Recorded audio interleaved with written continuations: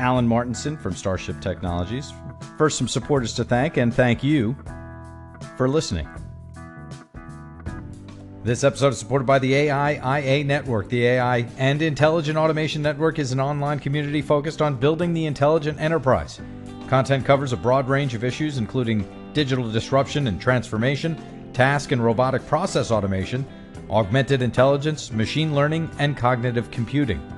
Our goal is to help businesses apply these technologies and build the intelligent enterprise of the future. Go to AIIA.net to join.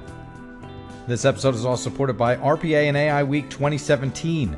The world decision makers and doers in process excellence and shared services meet in London this November to collaborate on the direction of task automation and augmented intelligence, share best practice, and discover strategies, tactics, and initiatives which industry leaders are already implementing for business success. 2017 is our second year of bringing this growing and exciting industry together. Go to rpaandAIsummit.com for more. Alan Martinson joins us and discusses customer-driven robotics. Originally submitted into a NASA contest, a former Skype co-founder and a team of Estonian engineers built the original technology. After some initial trepidation, Alan, a venture capitalist at the time, came on to advise the project as he bought into the moonshot business plan based on the technologically advanced team. Alan describes autonomous delivery as a solution to the biggest waste of time in human history. He describes the product as a mobile phone on wheels. Now in 60 cities and 15 countries, Starship is delivering goods to customers all over the world. After 4 million human encounters, the team is realizing that customers intuitively understand how to interact with the robot. Welcome to the AI and Intelligent Automation Network on B2B IQ. I'm your host, Seth Adler. Download episodes on AIIA.net or through our app in iTunes, within the iTunes podcast app, in Google Play, or wherever you currently get your podcasts. Alan Martinson.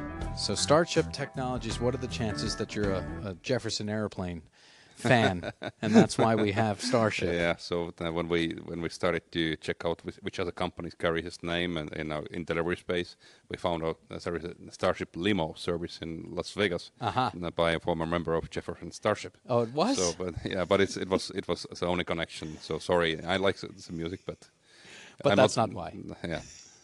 Now, we're going to talk about robotics, but what was it about, that name that identified what you guys were doing? I think that there's a lot in a name. So sure. First of all, this name has been generated by a software, and we were looking for a name for the company, and we kind of failed to do it in a proper way. So our co-founder and CTO and CEO wrote a piece of software which went through different combinations of shipping and like other cool things, and it came out from that out of like 2,000 or 3,000 candidates. Yeah. So what we do is very closely related to stars and to shipping, and stars because we are a company which is one of the most futuristic ones in delivery space. We build self-driving autonomous robots to carry stuff around.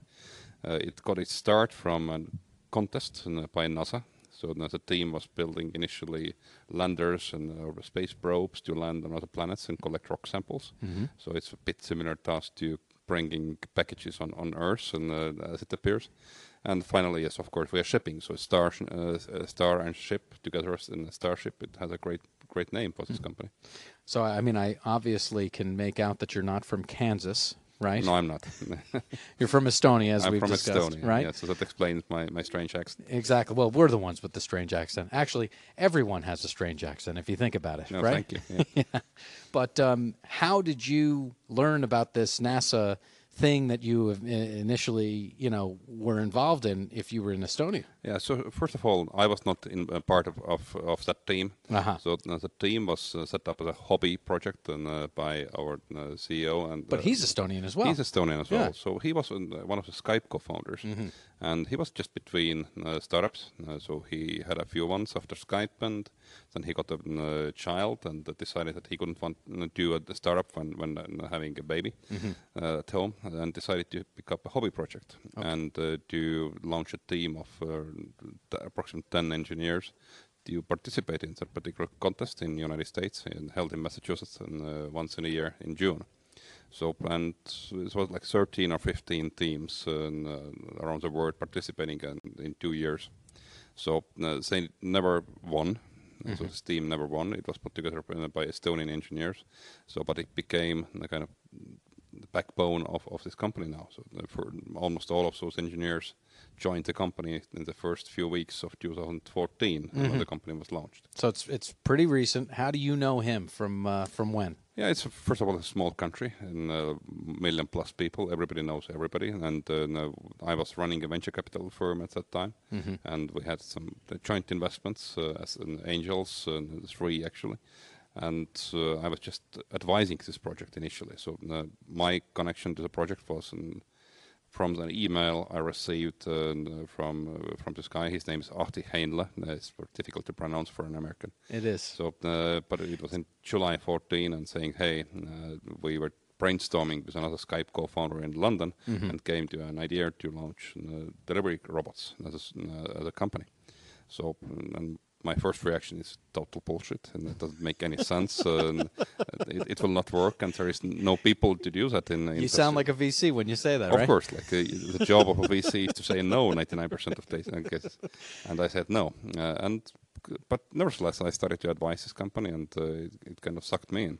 In 3 months, I became convinced that it's an enormous potential. It's the best and most ambitious moonshot business plan I've seen in my VC career. And I was VC for 10 years, and I saw around maybe 6,000 to 10,000 companies at that time. So it was absolutely the best. And secondly, I became convinced that this team can really pull it off.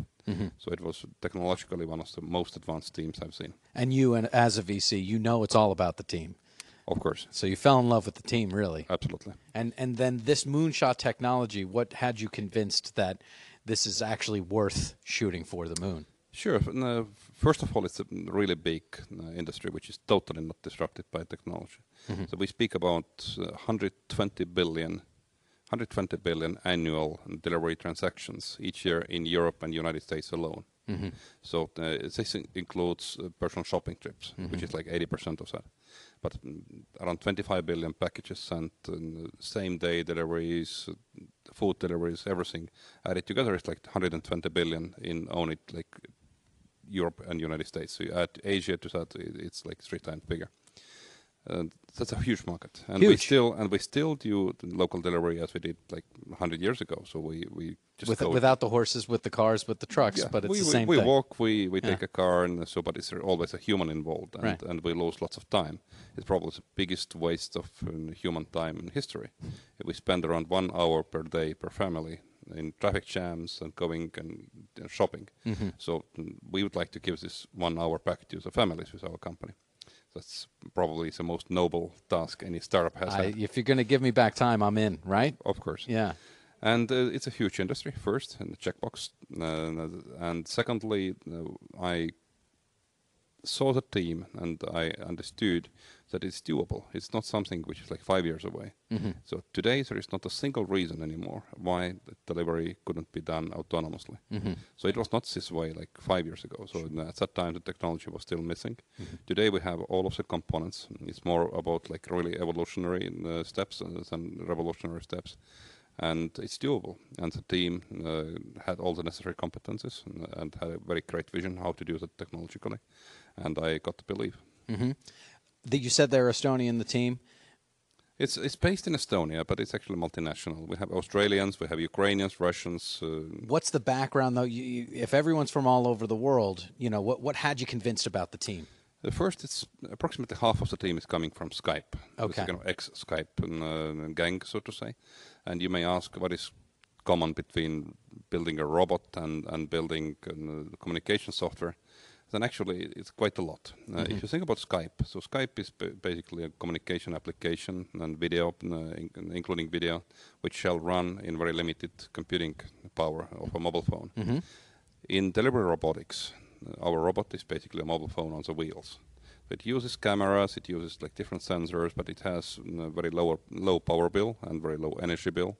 So we have a goal to bring the cost of delivery radically down to below $1, so which means that we need to build a device which is very, very cheap. And which means that basically you employ the same approaches. So you have video processing and unlimited processing power, which is basically what Skype did. So lots of the approaches, lots of engineering philosophy, what we have in our company is coming from Skype. All right, so it's only a couple of years old. You said the technology was there and ready to go. What was it about the technology that was ready to go in 2014 that wouldn't have been there in 2010? Yeah, so it's lots of components and processing power and the cost of processing power, computer vision, like advances in computer vision, lots of new technologies are available, lots of new software is available, it's even public domain, so everybody can use that. Lots of course, mobile connectivity is much cheaper and available, so you can now have very reliable data communication everywhere. So lots of kind of similar things, localization technologies, deep learning, and so forth. So lots of those components are now in place. And putting them together, you get something which works. So we built a first functional prototype in less than 1 year and started testing in September 2015. In what country? Initially from the same Estonia, like driving around the office. It was one very ugly robot. So today we have been driving in 60 cities in 15 or 16 countries. So we just recently completed like 20,000 miles of testing in public sidewalks. Just give us an idea of the country so we can envision that, right? Like most of Europe and lots of many parts in the United States. I think we've been to 10 or 15 states in the United States. So it has given us lots of insights how the environment looks and how people, if they're different or not, and so forth. So, but anyways, in 2.5 years, this company has built not only a prototype, but it's also running a functional service now. And this was not possible 5 years ago. Right. So Silicon Valley and DC, we spoke before. You mentioned that you were in those two markets in the U.S. Take us through learnings from Silicon Valley versus DC, because I would imagine they're vastly different, right? Even just in the U.S. Okay, so we are still very fresh in both of those areas. We just started like a month and a half ago. Oh, okay. So My it's goodness. like statistically not yet relevant. Maybe one interesting thing is that people in Silicon Valley don't have lunch breaks. In DC, they do. Yes. So that's kind of interesting observation. The sidewalks get filled. It's more about like when people deliver something. Oh, okay. If they deliver food and during lunchtime or not. So it's maybe statistical error, but still it seems to be an interesting observation. Otherwise, people anywhere we go. We have been now running in London, in several cities in Germany, in Switzerland. So people tend to be quite the same. And what is maybe the most interesting observation out of our almost 4 million human encounters so far is that people really don't care. So they don't notice this robot. They don't really? Yeah. So they just walk past by, and like it's 80 to 90% of people don't pay any attention. And the busier the city, the more or the less they notice it. Right. So we have pretty iconic video from London where we were driving around Waterloo Station, which is one of the busiest stations in London. And 3,000 people passed by the robot, not a single one stopping or taking the single glance. So they all saw it the first time, because it was the first time we were driving in that area. 3,000 people, not a single person Not stopping. one. Yeah, we got even insulted a little bit. Like we built a nice robot and we expected people to stop and make photos and so on. This isn't the ugly one from the office. This one's nice, right? and just to give folks that you can obviously go to the website, but you know it's kind of at my knees. But there is a flag that goes up with lights. There's lights all around it, so it's not like it's hiding. No, it's not, and it has a flag for just visibility. So we need to be seen over the hoods of the cars and to make people not to tip over and so forth. So yeah, it's visible. It's very friendly looking robot. So most people, when they see it, if they notice it at all, of course, they smile. So they try all kind of things. One person tried to feed it a banana. So the people like to play with that. So lots of funny things happening, but very, very rarely we see people being angry. So, and just getting back to your learnings, the first one, the biggest one being people don't care. They leave it alone. So you're now free to go, I would imagine, right? Is the lesson learned from that. What else did you pick up from consumer interaction? Most people who have got the delivery by a robot, and they have been getting it again in different countries. We have been running our pilots in 5 countries now. We have been delivering packages, we have been delivering food and groceries. So they intuitively understand it. So there is no question of some like asking, so how shall I open it and so forth. They get the text message with instructions and they can monitor the progress of a robot. Very often in our pilots, they are not notified in advance that it will be a robot instead of like a human bringing you your takeaway food, for example. They're not notified. It depends on a pilot. In some cases, we notify, they know it when they are ordering, but in most cases, they learn about it when the delivery is initiated and they get the first text message saying that, hey, it's a robot which will be bringing it, with a link to a website where they can monitor it in real time, which is kind of cool experience because you can see how the robot drives to you. And once it has arrived, you get another notification with a link which helps you to open the lead. So only you can open it, so nobody else. I've got the code or whatever it is. Exactly. So there is, of course, a difference between robotic delivery and usual delivery because we don't enter buildings. We are not climbing stairs. We are not knocking on doors. We are not riding elevators. So the person must come out to meet the robot. And it has been okay. So we haven't seen almost never any negative reaction to that. That's fascinating. That's fascinating. Very encouraging. Absolutely. What about the partners, though? So who are you working with? You know, who is in charge of the robot, so to speak, and what have the lessons been that you've learned from them? So first of all, we are running a delivery service. So you are? Yeah. So we offer this capacity as kind of subcontracted drivers and to our partners. So they pay per delivery, per mile, per hour, whatever. And that it makes it very easy for them. So they don't need to buy and learn how to run the robots and how to do the maintenance and whatnot. Which I'm sure your engineers are very appreciative of, right? Yeah, of course. They don't have to It's interact. just very efficient this way. So it's Indeed. better for us. It's better for everybody. And so our partners, they are in different sectors. So we're usually working with 3 main verticals, which is package delivery, which is online groceries, and finally takeaway food. So and we have some partners we haven't announced yet, but here in the United States we work with DoorDash and Postmates.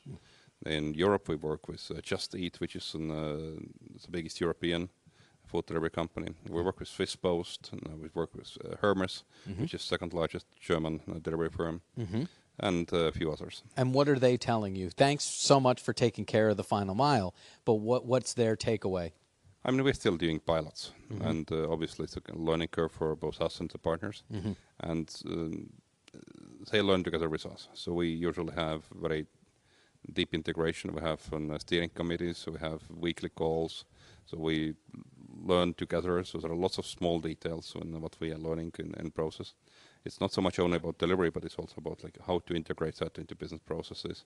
So how do you get the feedback from consumers and customers and so forth. And it has been really interesting for everybody involved. What about regulatory? I mean, you got to get onto the sidewalk, right? I would imagine that's a piece. We were quite afraid about regulatory initially when we started, and we basically learned that it's usually a gray area, or maybe in some cases even we are banned from sidewalks. And when we started to work on that issue, first of all, we looked on who could be the best example, who did the same, who had the same problem. And we discovered Segway. Segway around 15 years ago had the same issues, basically same footprint, new device, not described anywhere in the law. Right. And there are obvious differences, of course. Segway has a human on top of it, which is more dangerous than a robot, obviously. Humans can be reckless. As we know now, right? Yeah. Humans are reckless, and robots are not. But yeah, it was a great example, and we talked to Segway guys, and we're great friends with Dean Kamen, the founder or inventor of Segway, and we learned how they did it. And a large part of our public affairs and the campaign is based on Segway learnings. So it has been much easier than we thought. Yeah. First of all, politicians and regulators, when you do your test drives without any regulations, so they tend to forgive you. So it has not been a single instance where we have been banned from sidewalks. Now, secondly, it's much easier than we thought to get new regulations done. So by today, and actually today is what day is Monday today? Yes. Well, in podcast land, it's any day. Anyway, right? Yeah. so it's any day.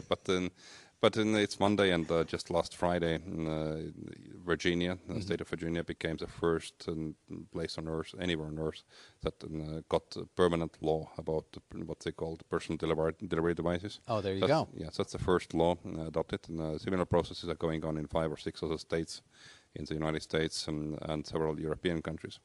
And just to mark the calendar, we are talking in late February 2017, Exactly. so folks kind Exactly. of get Yes, it was. Yeah, so the law stepped into force on the 24th of February. There we go. And even if it's a gray area, we still think that it's better to be regulated, and it's better to have like a short, like 3-pager law and adopt it, or some other regulations, because there are certain aspects that are better to be regulated. Sure. First of all, right of way on road crossings. So the drivers and robots must know who shall yield to whom. Right. Otherwise, you may get the collision, right? And that's something we'd like to regulate. Obviously, we need to regulate some other aspects, and having kind of emerging industry in mind, how the robots must behave, so how big they could be. Because like the size and mass of the robot is basically directly correlated with safety. So including several like really simple regulations, maybe liability and insurance issues which must be also covered. And all of the politicians, all of the regulators have been really understanding. For example, a law in Virginia was passed with no votes against it. So that's impossible to do these days here in the U.S., right? You know? Yeah, but it seems that robots are uniting the society and lawmakers on both sides. Everybody's of the chamber. pro-robot right now. Exactly. So maybe it's a good new topic to focus on instead of all the other mess what we have. Agreed. Yeah. Agreed completely. All right. So there you've got the product, the customer, the partners, the regulations. You mentioned the size. I wonder how you kind of came upon this particular size, which I think you said is 3 grocery bags, basically. Yeah, roughly speaking. So overall, any size is obviously a compromise between different factors going in. First of all, it must fit on sidewalk, right? It can't be much wider than the sidewalk. Number one, or right? It must be narrower than the sidewalk, so it must not tip over. So it can't be very, very high. It must be able to turn, which means that it must not be very long. At the same time, it must carry most of the stuff which needs to be carried. And we came up with a size as a kind of compromise. It was. We studied, we asked our potential partners, and the cargo bay can take like 2 or 3 grocery bags and 20 pounds of cargo. So it's kind of daily consumption of an average family when it comes to groceries. And it's around 80 to 90% of packages and that needs to be carried. It's most of the takeaway food, except maybe the biggest American pizza. So we can carry most of the stuff. As far as you can carry most of the stuff, so that's great. So you've done the math there.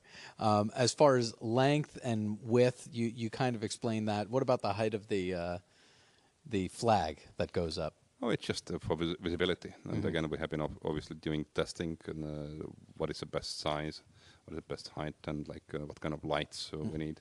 So again, it includes lots of commercial secrets, so to say, but it's amazing how differently can people and drivers perceive different colors and different sizes of the flag, for example. And what about speed? How quickly can it go? How quickly does it go? At the moment, we have software limiting the speed at 4 miles per hour, and that's for several reasons. And in some countries, it's also written into regulations. For example, in the European Union, 6 kilometers per hour, which is 4 miles per hour, is kind of difference between several regulations. I will not go into details. Fine. In the United States, for example, Virginia law allows us to drive 10 miles per hour, At one point, we probably will increase the speed, but at this point, we just control it for safety reasons. And Everything's for safety reasons, right? I mean, we obviously are very conscious about safety. Because otherwise you won't be here, basically, right? I must say that this device is inherently safe. And think about a suitcase. So basically, it's not very different from a suitcase. And if you think about a suitcase which is like moving on pedestrian speed, you really need to be really inventive in order to get killed with that one. Sure. So, like, you don't think about a suitcase as the most dangerous object in your house, right? No, you don't. So, obviously, collision with a car or a bike could be the most dangerous, but even if something happens on the sidewalk, it's not dangerous.